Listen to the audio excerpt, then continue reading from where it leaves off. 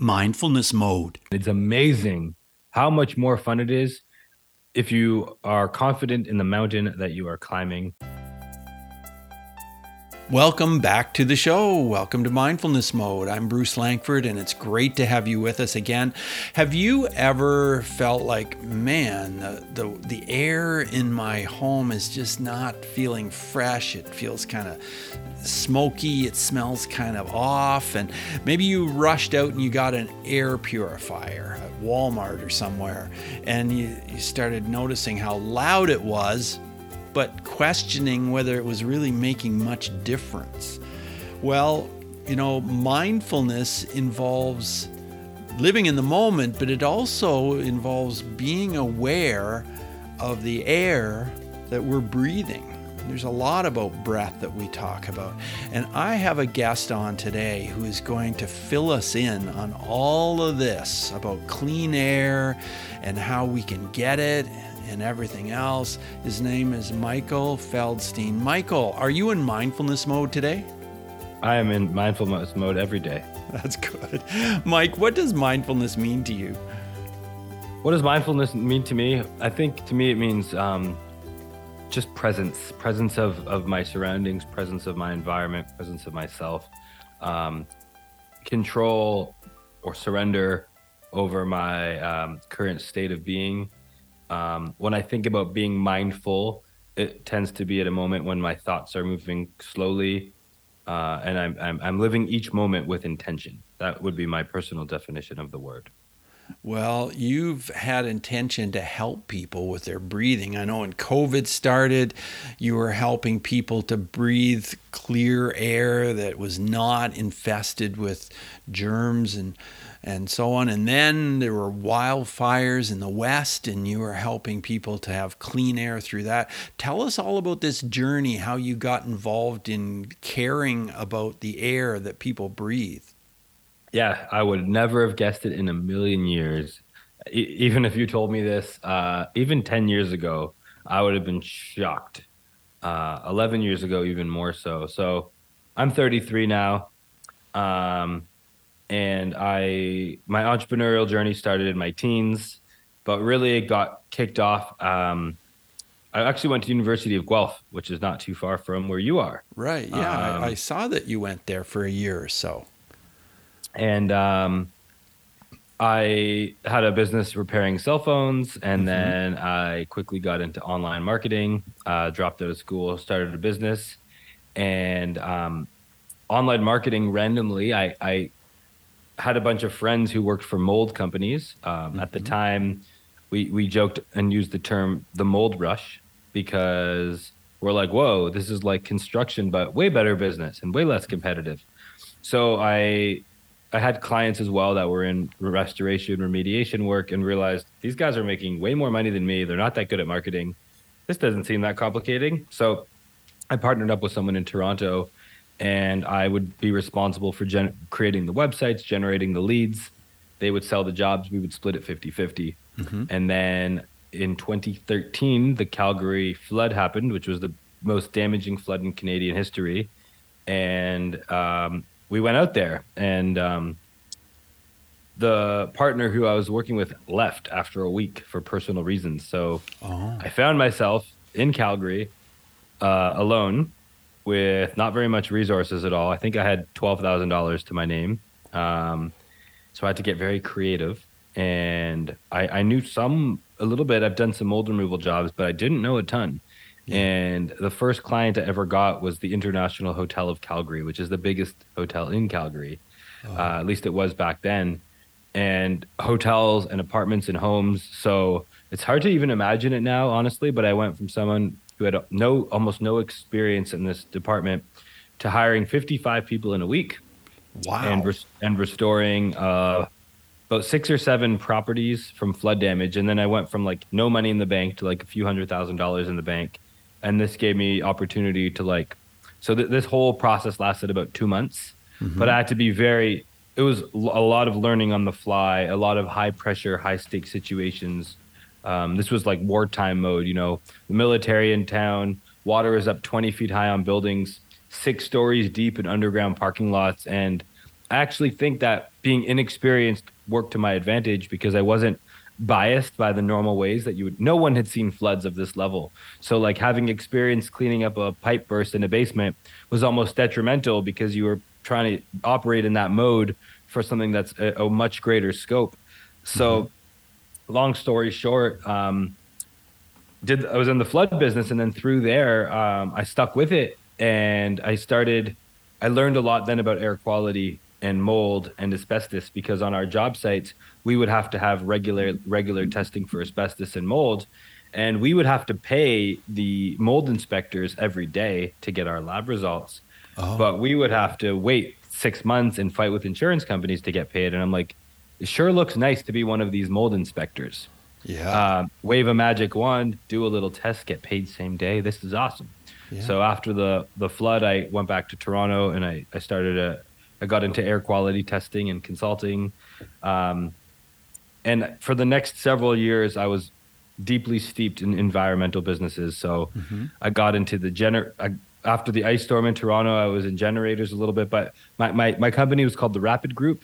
And essentially I would create businesses after natural disasters to solve problems. And air quality was whether it's a fire, a flood, mold, asbestos, it doesn't matter. Air was the common denominator. And the big moment happened in 2016, Fort McMurray wildfire, also the most damaging fire in Canadian history. Over 3,000 homes were completely lost, but every single home in the city was intoxicated with the smoke in a way that no one had ever seen before. So no home was spared from a smoke damage perspective, which was also quite novel. Usually, it's a kitchen fire, a dryer vent fire, something like that. Yeah. This was just smoke level in an unprecedented level, and not just tree smoke, but all the homes, the cars, the chemicals, the factories that burned, a very, very toxic smoke. It was crazy. Like I got pretty sick out there. Psoriasis started to form. Like I got all kinds of health stuff living in that environment. Wow. Breathing all that bad air, drinking that polluted water. And I got to meet some doctors who had 100x increase of children patients who were having breathing issues, asthma, all that stuff. And it was quite interesting because I was living in Ontario at the time, so I had no experience living in a wildfire smoke environment. And I got to see that there was a family that kind of tells the whole story, where we would go to a home, we'd clean it, we would rip out their carpets, throw out their couches, replace insulation, do all that stuff, duct cleaning. But then a week later, we get a call, baby's back in the hospital. And what happened was we'd go back, we tested the air, and it was contaminated again. And this is because after a huge wildfire, the air can be contaminated for months. You can't see it and smell it anymore, but it's what you can't see and what you can't smell that's most harmful. So this little baby was in the hospital. We go back, we test the air. It's heavily contaminated again. So we're like, what do we do? We called insurance, and we're like, hey, your customer's kid is in the hospital. What should we do? Should we clean it again? Should they maybe go back to a hotel in Edmonton or Calgary for a few months and then we'll clean it again? And they basically said, so sad, too bad. The check's on the way. The homeowner signed off, like, our work here is done. And I'm like, well, this sucks. We just got paid a bunch of money and we didn't solve any problems. So this is what I call sad money. And sad money does not feel good to get. So what we decided to do, and we didn't set our rates, insurance companies do, but it was the most lucrative, profitable moment you could ever imagine, because of the scope of the damage. And not many companies went to this rural area of Fort McMurray, so it was an amazing opportunity. But what we did is we would leave our large commercial air cleaners in the homes, and within a few hours, that would bring the air back down to a safe, habitable level, so the family could safely reoccupy the home. Okay. But they're loud and they're ugly. So after a few months, we could pull them out, and it was all good. So it was good that we figured out a solution. But after this happened with a few people, I'm like, you know what? It would be better if I could just go to Home Depot, Best Buy, Walmart, Canadian Tire, buy 4 or 5 air purifiers, give it to them as a gift, and get my heavy-duty equipment back because we needed it for more jobs. Right. And we did it, and within a few hours, the air was poor again because The analogy I like to use is most consumer grade air purifiers. It's like trying to heat your bathtub with a kettle. So a Mm. kettle is fantastic at heating water for a cup of tea, Hmm. not for a bathtub. The bath water is going to cool faster than you can heat it. You cannot heat a bathtub with a kettle. Right, totally. A kettle is for tea. A hot water tank is for showers and baths and dishes and laundries. A pool heater is for pools. There's different size tools for different size jobs. Yeah. So it was almost like the analogy I like to use. It was like our commercial grade air purifiers were like pickup trucks, but the thing at Best Buy was like a golf cart or like a small Mm. sedan, and Yeah. the market needed a luxury SUV that Right. can bring your kids, look good, and be safe. So that was sort of the awareness that, and I learned that there could be 40, 50, 60 days a year from California to British Columbia where they say stay inside, the air quality is bad. And then in measuring air, I realized it's not much better indoors. Mm. It's a little bit better than the outside air, so it gives you the perception. It's called being nose blind. When you're at the campfire, you don't realize you stink, but when you come inside, take a shower, smell your shirt the next day, you might stink. You stink like smoke. Yeah, for Uh, sure. and these analogies were powerful for me to internalize this information. And I started on a journey. I'm like, because when I noticed if you would leave someone an air purifier, they might, even the big commercial ones, even with toxic air, they would turn them off. Like, why are you turning them off? It was loud. It was Yeah, they're ugly. so noisy. Yes. So you clean the air pollution, but you create the noise pollution, which is its own form of pollution. So I'm like, okay, it was like the message that I was receiving was we need something that's pretty like a Dyson, quiet like a Tesla, and powerful like our industrial air scrubbers. So I tried to create a solution for a whole home system that would go in the HVAC, and it was really ineffective. Unfortunately, I wanted it to be effective, but it wasn't. So, but it took about a year of trial and error there to realize this is not the way to go, because often your furnace fan is off when it's not heating or cooling, it's not working. Yes. And even when it is, if you put in a really strong filter, then you choke the furnace and it can't heat and cool effectively. Also quite noisy, and you can't focus your cleaning efforts. So you're cleaning your crawl space just as much as you are your baby's bedroom or your master Right. bedroom. Right. So I spent my next 3 years developing between 2017 and 2020 what is now the Jasper air purifier. I spent a lot of time in Asia because Asia has horrible air, but they're also way more advanced than North America from an awareness and technology perspective. You would never go into even when you go to the bank and you meet with like a teller or a banker, every single room has an air purifier. Every single does it? class. When you go to the mall, there's air purifier stores. It's a much more established market because they're like, Okay. air is bad. We need to do something about it. Yeah. There was a point in time when people didn't have furnaces and air conditioners, right? We had fire and blankets, and then Right. central air. It's like, yeah, this makes sense. Baseboards before that. So the awareness came through being in the wildfire smoke and the mold industry. And when we would clear a home after doing a mold removal job or a fire job, when we would test the air to get it cleared, what was considered safe by governments or insurance companies wasn't that good. It was not deadly, but it wasn't optimal. And I'm like, kind of makes me feel like when you go get a blood test or you get a medical test, and they're like, "We'll call you if you're dying." Right.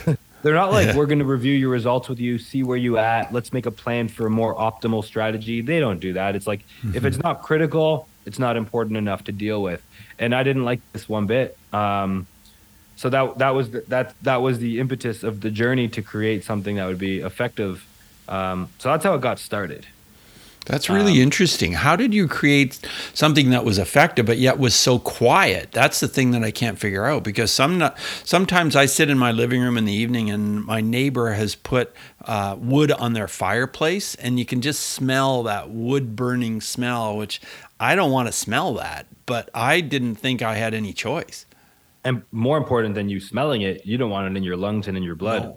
No, I don't. Smell is just your body saying, "Hey, Bruce, we got to get out of the situation," because that's the whole point of smell. It's a safety mechanism that our bodies have evolved. Right. And so the reason that it's quiet is if anyone's ever been in an airport or a gym or a warehouse and seen a big ass fan, it's actually the name of a brand.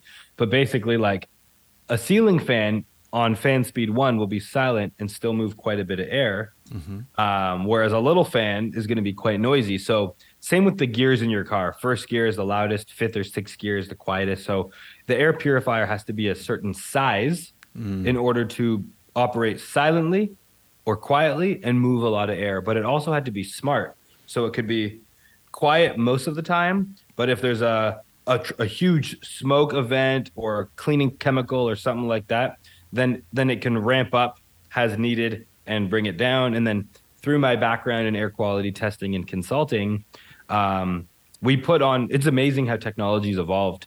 A decade ago, the sensors that are on the Jasper would have been $5,000, and now they're very affordable for us. Oh, really?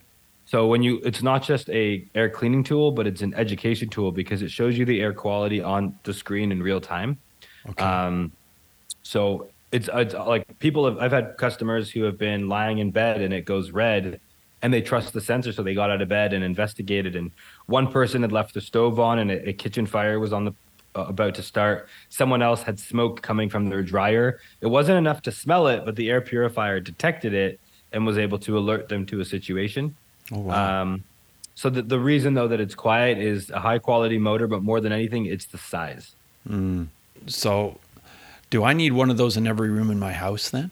Because I'd like one in my bedroom, but living room would be nice. And I like that from I've actually had friends that were doing breathwork journeys before, and they saw that little green light looking at them, and it's neat to see the breathwork overall category awareness growing a lot. But often people forget that all breath work is doing is controlling the flow of air in and out of us. And I believe that something that really hit home for me was, I think what water is to fish, air is to humans. So the fish can be in a very contaminated part of the ocean, and they don't necessarily swim away to the clean parts, because just like us with our own vision and our own perspective, we can't see the forest with the tree right in front of us. Because the fish are in the water, I don't think that they can tell that it's contaminated. Same way when we're we're living in the air. Air is so rare. It only goes from sea level up to not much above the clouds. It's this very thin layer of breathable air for us humans, but we're living in air just as much as fish are living in water. And it's the first thing that we do when we're born is we take a breath. It's the last thing before we die is take a breath. You can go 3 weeks without food, 3 days without water, 3 minutes without air. So I think it's food, water, and air is the 3 intakes that keep us alive. But when you're in bed for 8 hours a night, there's only one thing keeping you alive: air. You're not drinking and you're not eating. If you get hungry, you go eat. If you get thirsty, you go get water.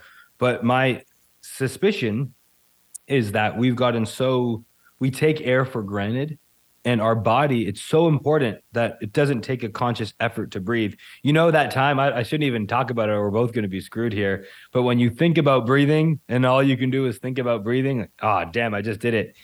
And then all of a sudden it's very stressful thinking about breathing, because you're like, when do I talk? And you're trying to time your breath. But it's so awesome that our body's able to do it awake, sleeping, even in a coma, our body still can breathe. And because of that, and we're so good at adapting, we can have pain, injuries, and illness. So you can go into someone's house, it can smell. Within a few minutes, you don't smell it anymore, because your body's great at dealing with what the situation that you're in. So, like, I always think with air, the best thing someone could do is live in a place with clean air. Live on Vancouver Island, go to Tofino, live in the rainforest. You don't even need an air purifier. Crack your windows.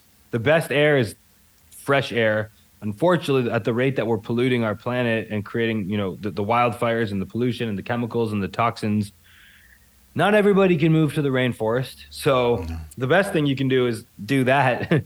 But so yeah, I like to really look at it pragmatically, because money is a thing too. So I like to start from, if somebody had no budget whatsoever, what would they do? They would upgrade their furnace filter a little bit, not too much, maybe to a MERV 10.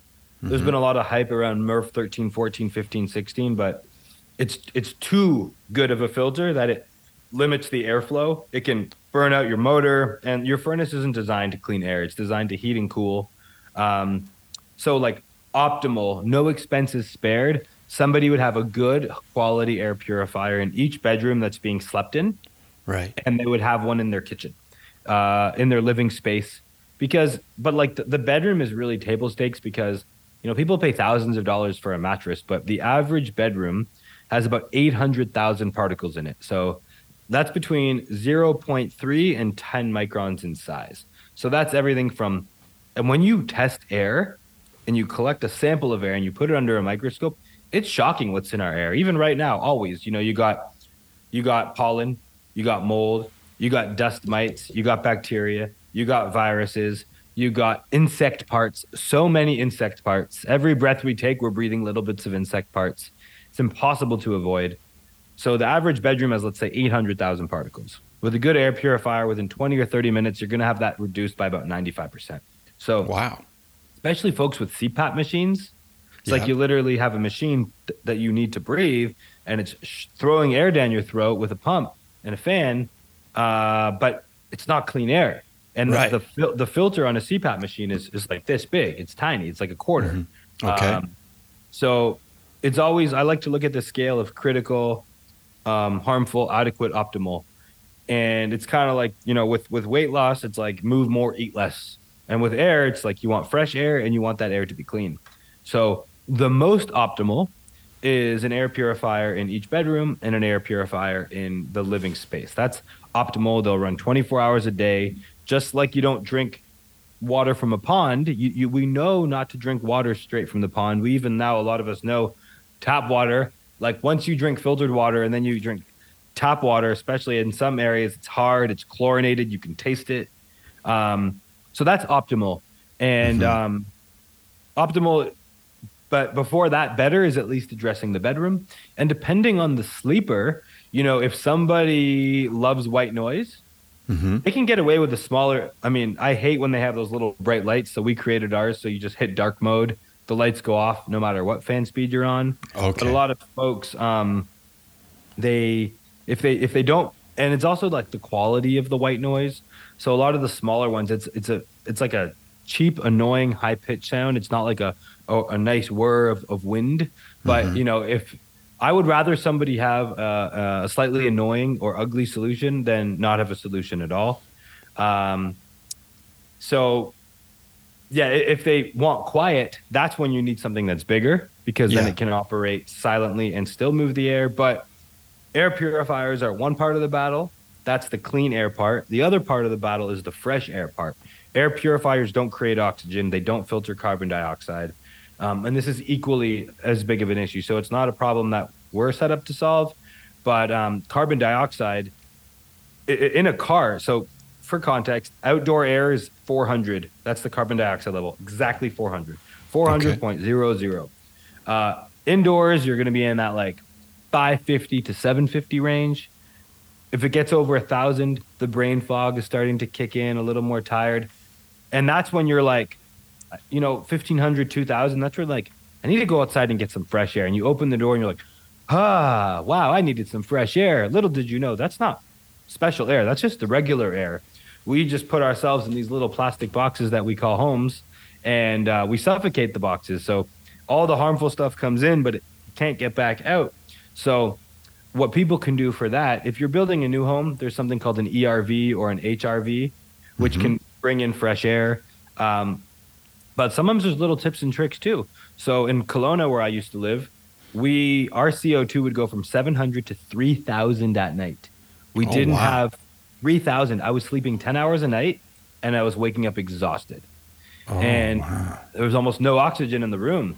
But you sleep amazing because you're like suffocating yourself. Or so, okay. I should say you sleep deeply but not restfully. I see. We had baseboard heaters there, so we didn't have an HVAC system. So we closed our doors. We had cats. We didn't want them to come in our room.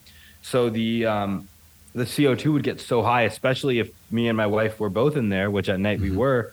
So I have air quality sensors in my house, and you would just see it go up every night and then come down and go up and come down.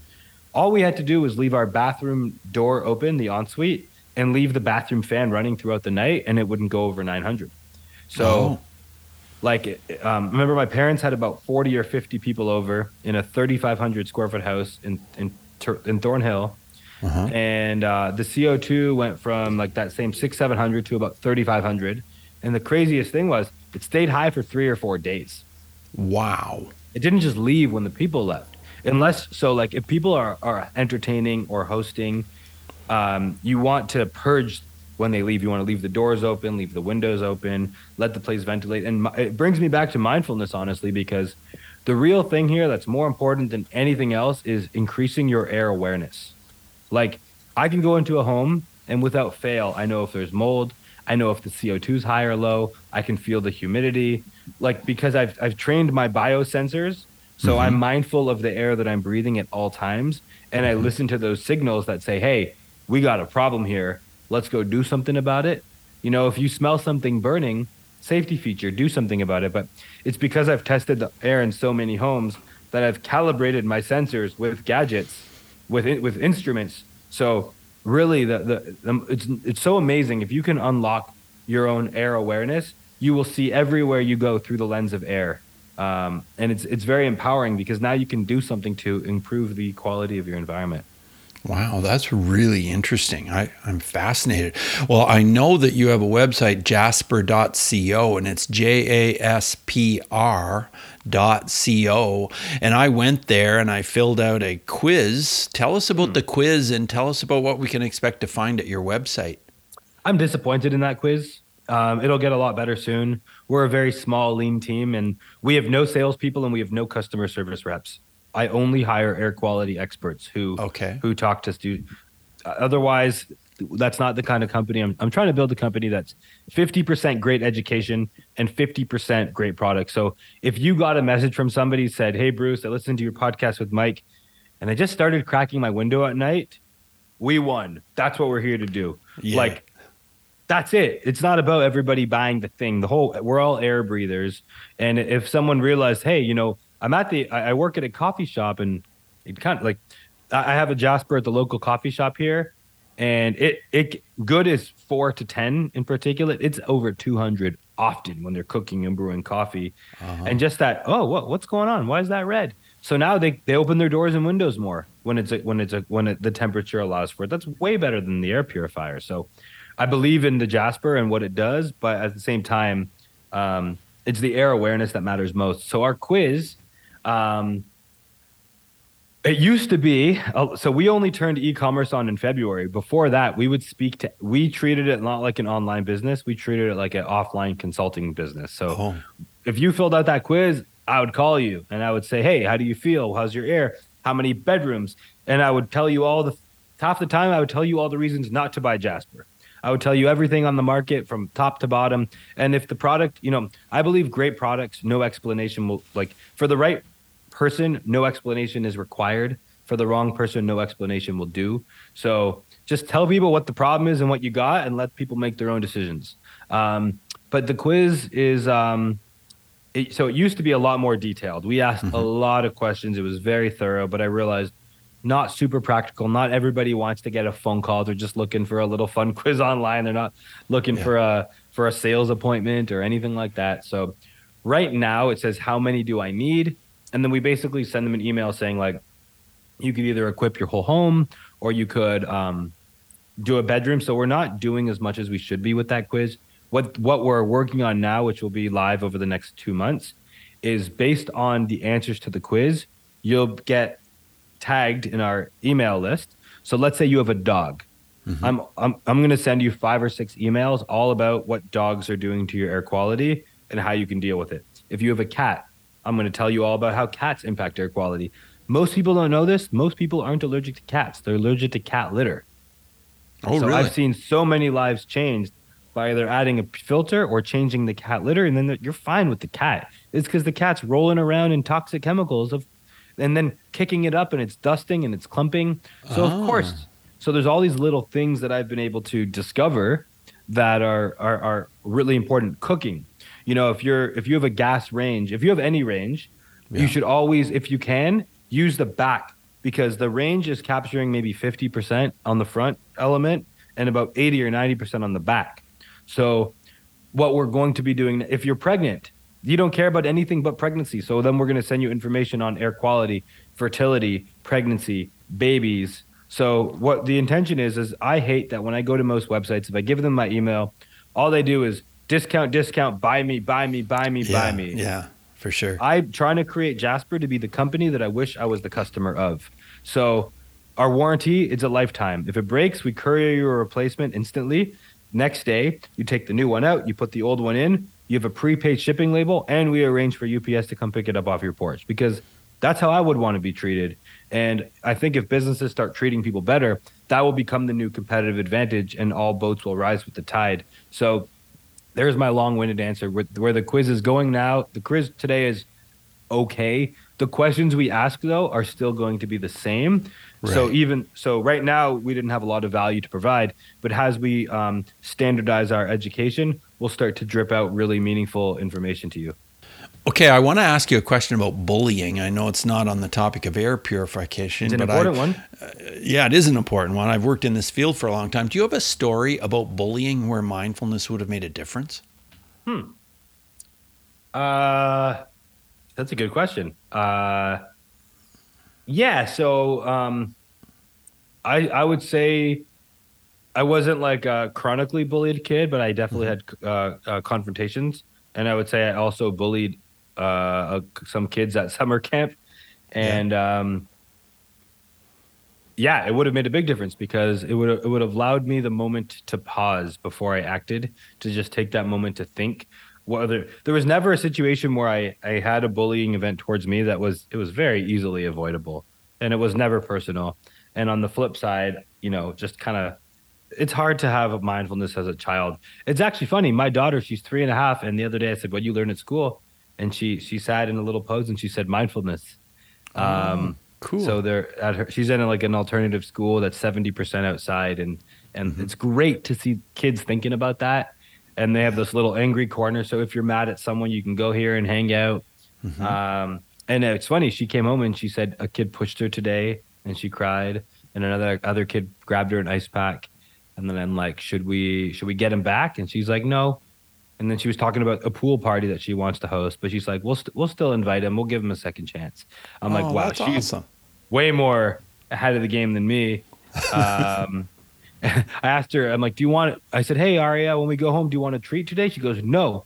It was someone's birthday at school today. We already got a donut, so no more treats for me, not till tomorrow. I'm like, Oh, where did you wow. come from, kid? That's incredible. This is a 3-year-old. So yeah, those would be two stories. But also, I actually a fun story that I think I like to share is I stole a few things in my youth as well. I stole Oh, some iPods at summer camp, one or two at a house party, and the worst thing about it was I didn't even sell them. They were locked, so I threw them out. But 3 years ago during COVID, it was coming up. I was remembering a lot that I stole these iPods. yeah. So I found them on Facebook and I added them and I sent them a 5-minute voice note. I said, hey, I stole your iPod 17 years ago. I just wanted to apologize. I've looked at the fair market value of the iPod then, factoring the highest rate of return on interest, be about $1,000 today. So I said, I can either send you $1,000 right now or $2,000 to the charity. And they asked for the charity, which was also awesome to see. But it just reminded me it's never too late to say sorry. And honestly, like, I don't think about it anymore. I feel like I adequately addressed those things that I did. So I always like to ask myself, like, does anybody that I hurt doing something bad, even if I was 9 years old, I don't care. It's never too late to say sorry. Yeah, Um, that's a great story, Mike. Wow, how powerful. That's really incredible that you did that. I want to move forward in the interview and ask you 5 quick answer questions, Mike. So just 30-second answers are perfect. you The got first it. one is this: who is one person who has been a powerful mindfulness influence in your life? I'll just go recent on this one Yeah. because we were talking about him before, and I will go with actually I'll go with a friend, UJ Ramdas, Oh, the okay. author of the 5-Minute Journal. Yeah, he's a great friend. He always asks you great questions, and if you're in a moment of chaos or not. So yeah, I'll go with my friend UJ. Fantastic. Okay. UJ Ramdas. And my next question is about emotions. So, how has mindfulness helped how you deal with your emotions? Um, I am quite calm in chaos. I don't know where exactly it came from, but it allows me if I'm stressed out or whatever. or feeling a feeling of overwhelmed, I go for a very, very long walk or sit in the hot tub, and I get alone time, no phone, and just give myself an opportunity to think without the input of others, whether podcast, music, nothing, just total silence to think through things. And then when something's stressful, I ask myself, okay, if something's stressful, I go, is there something I could do about it? If no, move on. If yes, do the thing. Very good. So that's been powerful for me. My next question is about breathing, and we've talked quite a bit about it, but can you kind of condense it into 30 seconds, maybe some advice or a tip about breathing? I don't know how much your audience has followed any of James Nestor's book or the book Breath. But yeah, I mean, I had a very obstructed airway for a long time. I got nose surgery. I got a septorhinoplasty when I was in 2018, age 28, and it's forever changed my life. I can breathe through my nose. It's amazing. I'm way calmer. I sleep better. I can scuba dive. I can hike. Breathing slow is good. Breathing through your nose is good too. But also I did learn though, however, yeah, that's it. Yeah. Okay. That's really interesting. That is very interesting. My next question is about a book. If there's a book, you already mentioned James Nestor, Breath. Any other books that you would recommend that are related to mindfulness? So Living from a Place of Surrender, Mickey Singer. Mm-hmm. I actually like a lot of the Warren Buffett and Charlie Munger books just because the amount of patience. They live life in decades and not years. So extending the time horizon of your goals. Deep Work by Cal Newport, all about having completely unobstructed, deep focus work instead of constant busy work. Right. Yeah, those ones. And The One Thing by Gary Keller. Oh yeah, The One Thing. Yeah. I've interviewed Gary. Yeah. Oh, nice. Yeah, that's awesome. Okay, we'll put all that in our show notes at mindfulnessmode.com. And our last question is about an app. Is there an app that you recommend that's related to this topic? Believe it or not, I don't own a cell phone.